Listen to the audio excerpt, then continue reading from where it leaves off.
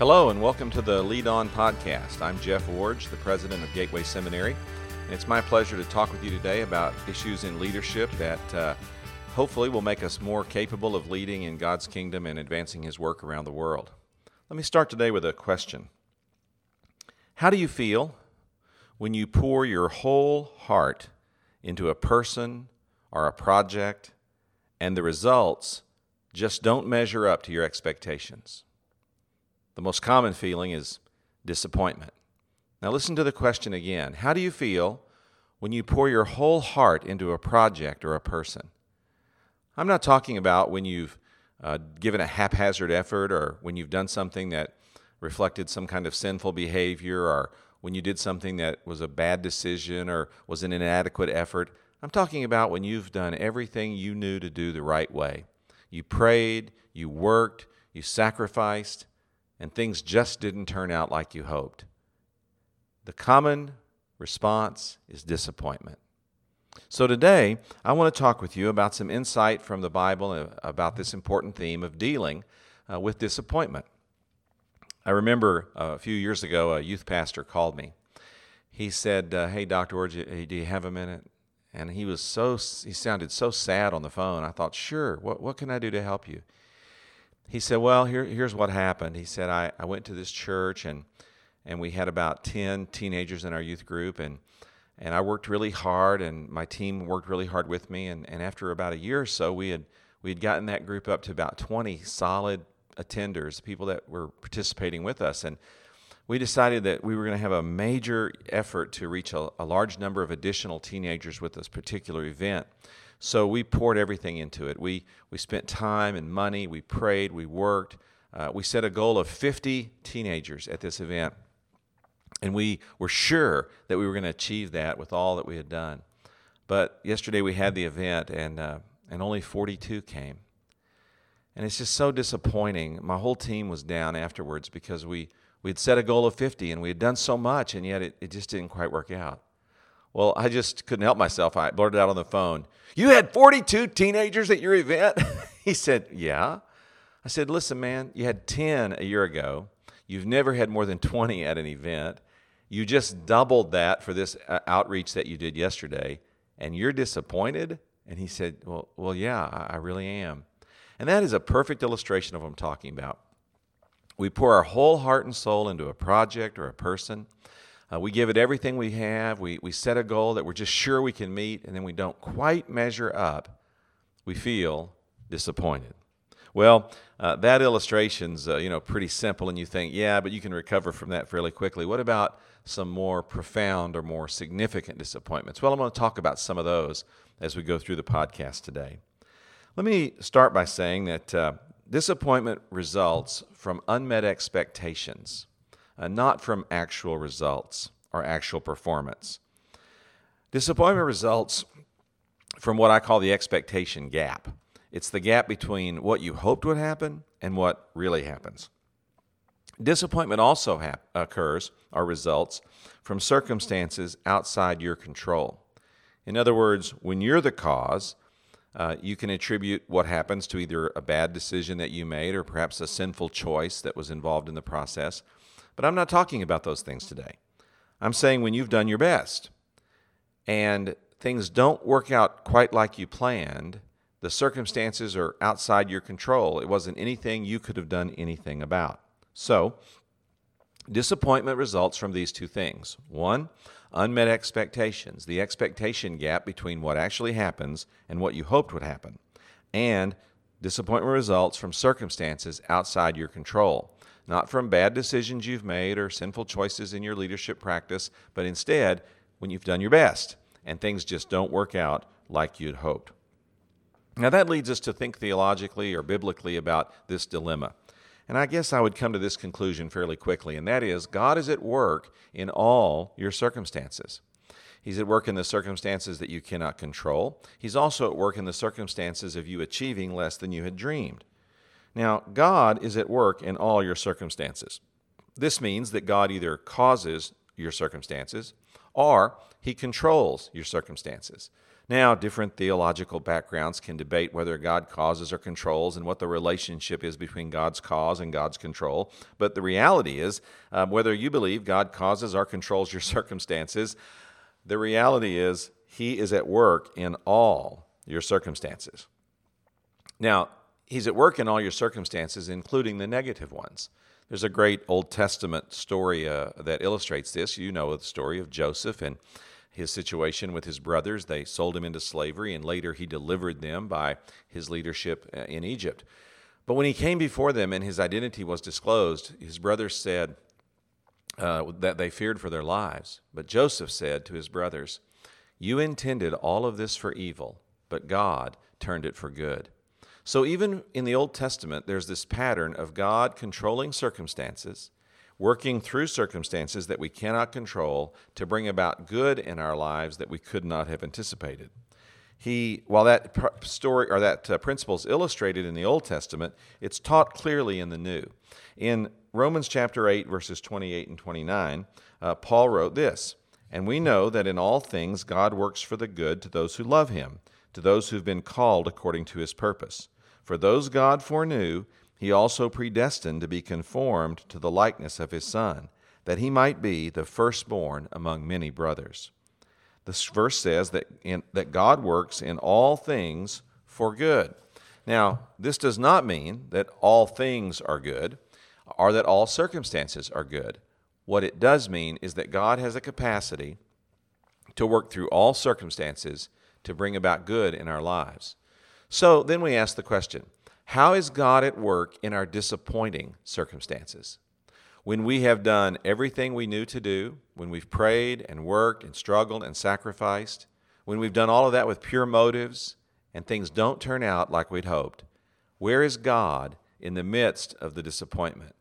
Well, over the years, through the disappointments I've experienced, I've learned several ways that God can intersect life in disappointing circumstances. So let me share some of those with you, both encourage you and maybe instruct you a little bit in how to reflect on your disappointing circumstances and see God at work. The first thing I've learned is that God allows disappointments so that we can share in the sufferings of Jesus. In Philippians 1:29, the Bible says, "For it has been granted to you on behalf of Christ, not only to believe on Him, but also to suffer for Him." And in 1 Peter 4, verse 12 through 16, the Bible says, "Dear friends, do not be surprised at the painful trial you are suffering as though something strange were happening to you, but rejoice that you participate in the sufferings of Christ, so that you may be overjoyed when His glory is revealed. If you are insulted because of the name of Christ, you are blessed, for the Spirit of glory and of God rests on you. If you suffer, it should not be as a murderer or a thief or any other kind of criminal or even as a meddler.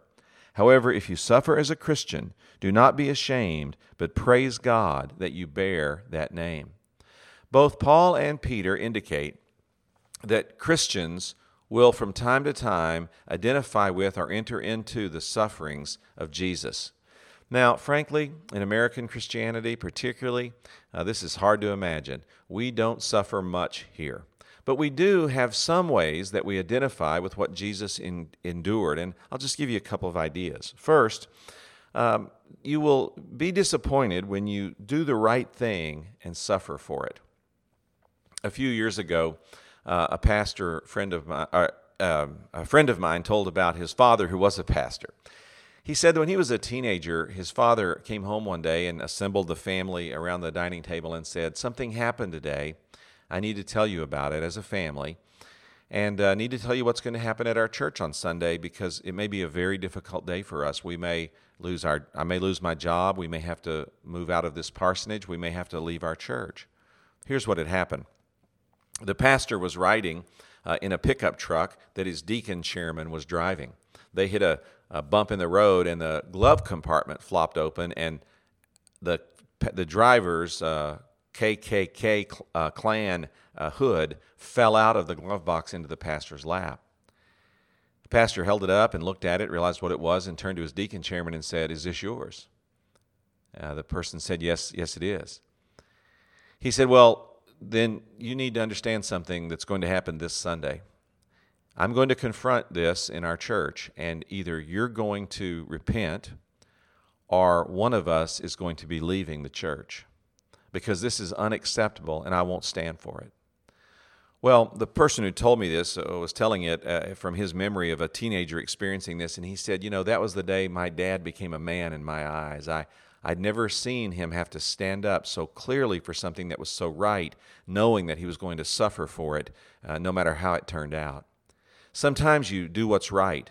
You make the right decision. You stand up for the right principle. You hold the line on the right doctrine, and you're going to suffer for it. People are going to criticize you. They're going to attack you. It may cost you your job, may cost you your position, may cost you your fellowship of your church, but still, you have to do what you know is right. Another way that we can share in the sufferings of Jesus, or at least identify with those sufferings, is investing in people who disappoint us. Jesus did this. He poured part of his heart and soul into Judas and as one of the 12, but we all know how that turned out for him. I've been a leader a long time, and over the years I've chosen individuals to be on my team, and I've invested in them, both by giving them opportunity and then trying to teach and train and develop them along the way. There have been a few instances where people that I've endeavored to help and to develop have really turned against me. I'm thinking of one really clear example where a person on my team did something really horribly immoral and then in a sense blamed me for it and tried to justify it by making me out to be the person who was the cause of their choices. It was a really difficult time for me, as I felt like someone that I had really developed a friendship with and a relationship with and I'd cultivated into leadership turned against me. But nevertheless, it happens. And when it does, it's profoundly disappointing. So one of the reasons that God allows us to be disappointed in circumstances that cause suffering or in relationships that cause disappointment is so that we can learn something of what the Lord Jesus went through. When I think about the small amount of suffering that I've endured and the small amount of difficulty that I've had to experience because of people turning against me, I realize that what Jesus experienced was so many times more difficult than I have, but nevertheless, it helps me to identify with him and to have a greater appreciation for what he accomplished on my behalf. Another reason that God allows disappointments in our lives is to reveal misplaced affections, or what you might call misplaced priorities.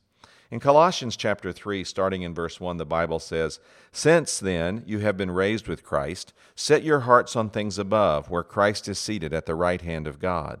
Set your minds on things above, not on earthly things." This passage says that we're to set our affections, or our emotional attachments. We're to set our hearts, the Bible says, on things above, meaning that we're to fix them on Jesus Christ and on what he means in our lives. Now, quite frankly, people tend to look to other sources or other means for their emotional satisfaction. It's a broad and general statement, but women tend to look to relationships for emotional fulfillment, and men tend to look to achievements or accomplishments. Now, those are broad generalizations. Men can also look to relationships. Women can also look to accomplishments. But generally speaking, these are the two primary areas, and in many cases, these are the two primary ways that the different genders seek out emotional fulfillment. Jesus says he wants to be the object of our affection, the person who gives us a sense of satisfaction, a sense of achievement, a sense of accomplishment, a sense of emotional fulfillment. I saw this illustrated very powerfully in my work with professional baseball players. A number of years ago, I met a player who was in the minor leagues and worked with him while I was at spring training and working with the minor league players in their training time. I was very impressed with his devotion to Jesus. He was a strong Christian, an open Christian, meaning that he shared his faith. He reached out to other players. He participated in Bible study. In many ways, you would have looked at him and thought he was the model professional athlete in terms of his Christian faith. I enjoyed several years of relationship with him as he progressed through the minor leagues, but frankly, his progress was slow. By the time he got to year 8, playing in the minor leagues, he was thinking that he might never make that dream of getting to the big leagues. And he didn't get there that season either. Finally, during that year, he went into the off season and went home. And as players tend to do in the off season, they have more time. So he was more focused on his Bible study and prayer, and more focused on his discipleship processes and his spiritual growth. And during that off season, he had what he later described to me as a profound spiritual experience. Through a process of prayer and Bible study and mentoring, he really had to face the reality that his ultimate fulfillment, his emotional fulfillment, what gave him a sense of identity and achievement and accomplishment as a man, was making the big leagues, playing in the major leagues. And he had to come to face to face with the reality of what an idol that had become in his life. And in fact, he had to repent of that and turn away from it. And so during that off season, he went through a process where he finally was able to pray a prayer something like this: God, if I never make it to the big leagues, I know that you love me, you care for me, you've made me the man I am, you've given me purpose, you've given me significance, and Lord, no achievement can ever give me what you've already given me in a relationship through Jesus Christ, and so thank you for that. Well, that next season, about the middle of June, he was called up for the first time to the big leagues. I saw him when he got to the Giants clubhouse, congratulated him on his achievement, and asked him how it finally felt to have reached this life goal. I was surprised at how subdued he was. He said, it really means a lot, and I'm so glad that I was able to get here, and I'm thankful to my family and my wife and my coaches and everybody who helped me. But then he said, but Jeff, I need to tell you a story, the rest of the story. And then he told me the story that I've just told you, and that is the story of how God had helped him to understand that he had misplaced his affections. He had set his heart on the wrong thing. And because of that, God allowed him the profound and continued disappointment of not making it to the big leagues until he got this issue resolved. And then, as a beautiful demonstration of God's grace, he was able to achieve that life goal. So sometimes God allows disappointments so we can to reveal our misplaced affections and to redirect our hearts, if you will, toward him. Another reason that God allows disappointment is so that we can learn to comfort others.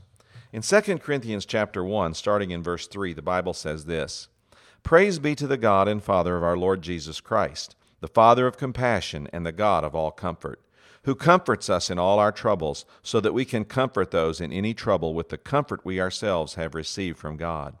For just as the sufferings of Christ flow over into our lives, so also through Christ our comfort overflows. If we are distressed, it is for your comfort and salvation.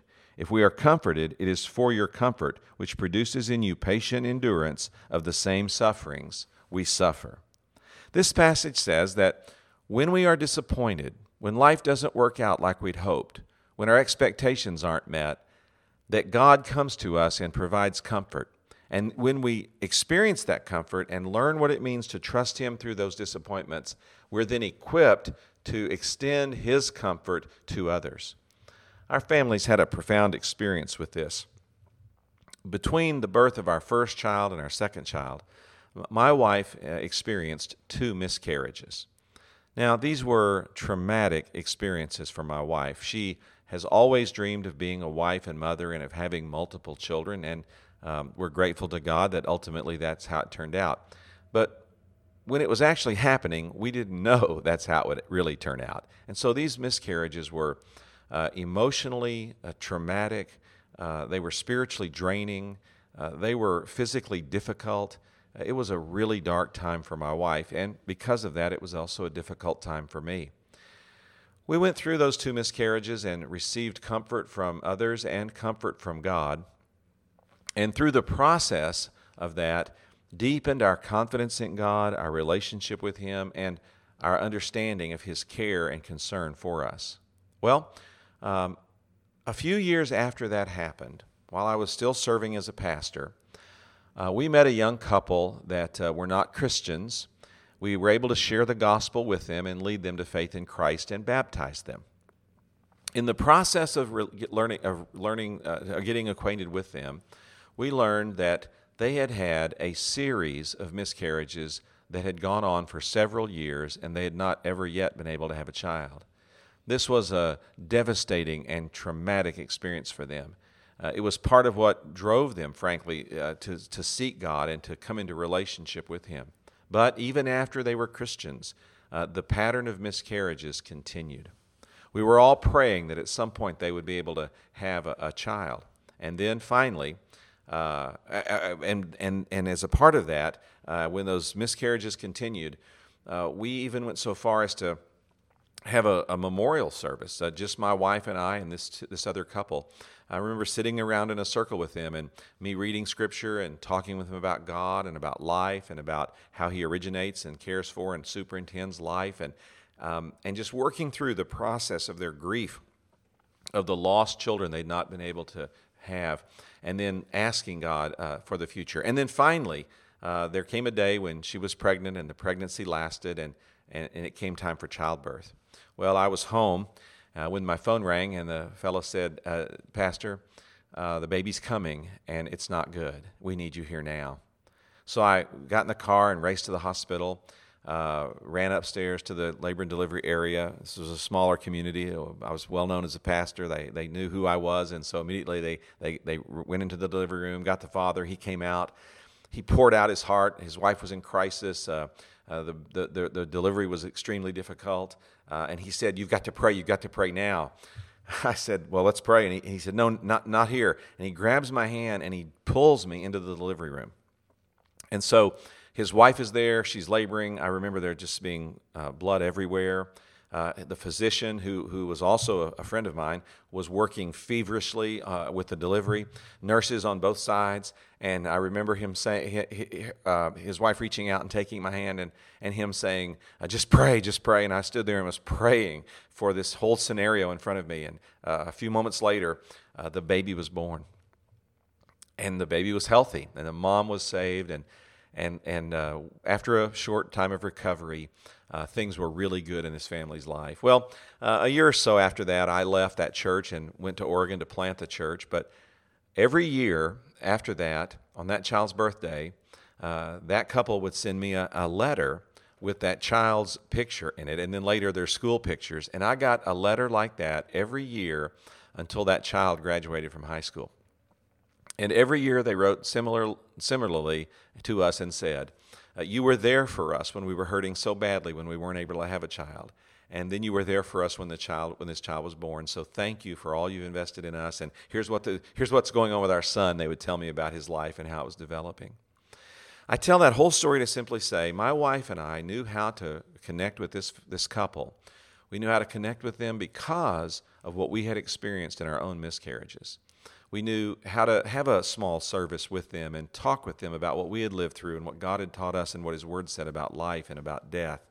We also knew how to care for them in the midst of their crisis of birth and then to rejoice with them afterwards, because we also had then had subsequent children after our miscarriages, and we knew the joy that comes when you finally do have the child. So I'm simply saying that God allowed us to go through some things so that we could learn His comfort, and then we would know how to comfort others. That's a good reason that God allows disappointment and a helpful reason for us in ministry leadership. Well, here's another reason. God allows disappointments to guide us to better options. One of my favorite passages of Scripture really reads like travelogue in the book of Acts. In fact, it's one of those passages that some people might think of as sort of a throwaway passage. I know there's no throwaway Scripture. I don't mean that. But it's just one of those verses you read over and just try to get past so you can get to the next good story. But here's what it says. Paul in Acts 16, starting in verse 6, Paul and his companions traveled through the region of Phrygia and Galatia, having been kept by the Holy Spirit from preaching the word in the province of Asia. When they came to the border of Mysia, they tried to enter Bithynia, but the Spirit of Jesus would not allow them to. So they passed by Mysia and went down to Troas. This passage is all about travelogue, but when you look on a map, you'll find that this passage actually took several months to go by. This was a large geographical area that Paul was traveling about, probably on foot, and so we know this was an arduous ordeal, if you will, of trying to find where God wanted him. He went to one place, he went to another place. The Holy Spirit wouldn't let him go in. The Spirit of Jesus prohibited him. He wandered and wandered and wandered until he finally got to Troas, and then had a vision in which God took him forward into the next ministry assignment. When I read that story and started really reflecting on it in relationship to the amount of distance covered, it helped me to understand that Paul experienced what I often experience, and that is I feel like I'm going from door to door trying to find where God wants me to go. I'm trying to figure out what my options are and which option he wants me to select and how he wants me to go forward. Now, and I'll tell you this, I've observed this in a couple of ways. The first one I've observed in the lives of many other people, especially seminary students I work with, is about personal relationships. People, find someone they think they might want to be with for the rest of their lives, and then it doesn't work out. And those relationship breakups are very disappointing. But I've been at this long enough and observed enough of these to know that quite often a person will have a profound disappointment that then a few months later or maybe a few years later will open them to a better person that God had for them all along. And the final relationship that they select is so much better than the previous one, which they thought was so meaningful to them. I had that experience as a college student, and I expect a lot of other people would be able to say they had a similar experience. Sometimes God closes doors of relationship, and it's very disappointing when it happens, so that he might later open other doors of opportunity that are much better. Now, in leadership, the most common application of this for me has been trying to hire people to work here at the seminary, and it just doesn't work out. For whatever reason, sometimes it's the wrong timing, sometimes it's the wrong position, sometimes the finances don't line up, sometimes the timing just isn't right. There's all kinds of reasons why people don't come or can't come, or it's not the right time to come. And over the years that I've been here, many times I've been disappointed, where I just walked away and said, God, really? I mean, couldn't we have gotten that person here? And then a few months later, I realized what a mistake it would have been to have gotten that person. Or a few months later, someone comes along who's more qualified, better credentialed, more capable, and I'm able to get even a better person than I thought of in the first place. So God has allowed disappointment in my life, both in relationships and in hiring practices, to get me to better options. So sometimes when things don't work out quite like you hoped, and you're not able to get what you really thought was best, God is simply delaying you until he can bring about the better option that he has in mind for you. Well, finally, God allows disappointments to remind us of heaven. In 1 Peter chapter 1, verse 3, the Bible says, "Praise be to the God and Father of our Lord Jesus Christ. In his great mercy, he has given us new birth into a living hope through the resurrection of Jesus Christ from the dead, and into an inheritance that can never perish, spoil, or fade, kept in heaven for you, who through faith are shielded by God's power until the coming of the salvation that is ready to be revealed in the last time. In this you greatly rejoice, though now for a little while you may have had to suffer grief in all kinds of trials." One of the reasons that life is disappointing is because it should remind us of heaven. I have a good friend whose sister had a long debilitating illness. She deteriorated slowly and then eventually was bedridden and then mostly paralyzed and then finally lost her life to her illness. He would go to visit her, my friend, would go to visit his sister from time to time and would report back to me those experiences, both to get himself personally encouraged in the process and also to give me some reflection on what he was learning from his sister's illness and how she progressed through it. Especially near the end, the thing that was so striking was her constant discussion of and hope for heaven. She talked often about heaven. She wanted passages of Scripture about heaven read to her. She listened to music about heaven. And when people would come around her and seem depressed or saddened by her situation, she would say, "Listen, what I'm going through is very difficult, and it's a big disappointment to all of us. But it should really remind us that this is the way life is. Life's not basically going to turn out well. It's going to lead to death. But Jesus Christ has made heaven possible." And so she said, "I've learned through what I've experienced here to have less attachment to this life and a greater anticipation for the next. I can't wait for heaven." Every time I reflect on that situation, I'm reminded of the fact that life is disappointing. It's full of sin and sickness and evil and difficulty. And frankly, a lot of it just feels like a big letdown. Now, listen, I know there's a lot of good days too, and I'm not trying to be super negative here at the end of the podcast, but let's just face the hard reality. Life's hard, and it can be very disappointing. And one of the reasons for that is to continually remind us not to get too attached to here and to keep our focus on heaven. I've said before, life is short, but heaven is long. And we need to live like that, with a focus on the eternal reality that's going to be ours someday in Jesus Christ, and recognize that what we're experiencing now is a short-term difficulty, a short-term challenge, a short-term pain for what's going to lead us into a long-term eternity with Jesus Christ. Well, disappointment. Disappointment comes from unmet expectations and from circumstances outside your control. When you've done everything you could and your situation or your relationship just doesn't turn out like you'd hoped, you're going to feel disappointed. But God is at work in your circumstances, all of them, including your disappointing circumstances. So then you ask yourself this question: what can I learn from the disappointment I'm experiencing, and how can I find God in the midst of it? I've given you 5 suggestions today. Remember that God allows disappointment to help you understand the sufferings of Jesus, to help you change your misplaced affections and fix your heart on Him, to help you learn to comfort others, to guide you to better options, and to continually remind you of heaven. Now, that's just 5 suggestions out of my life and my experience. Perhaps you've got 5 more you could add. I hope so, because God is at work in all our circumstances, even in our disappointments. Well, thanks for listening today. It's good to have the responsibility of leadership, and so my final word to you is, as always, lead on.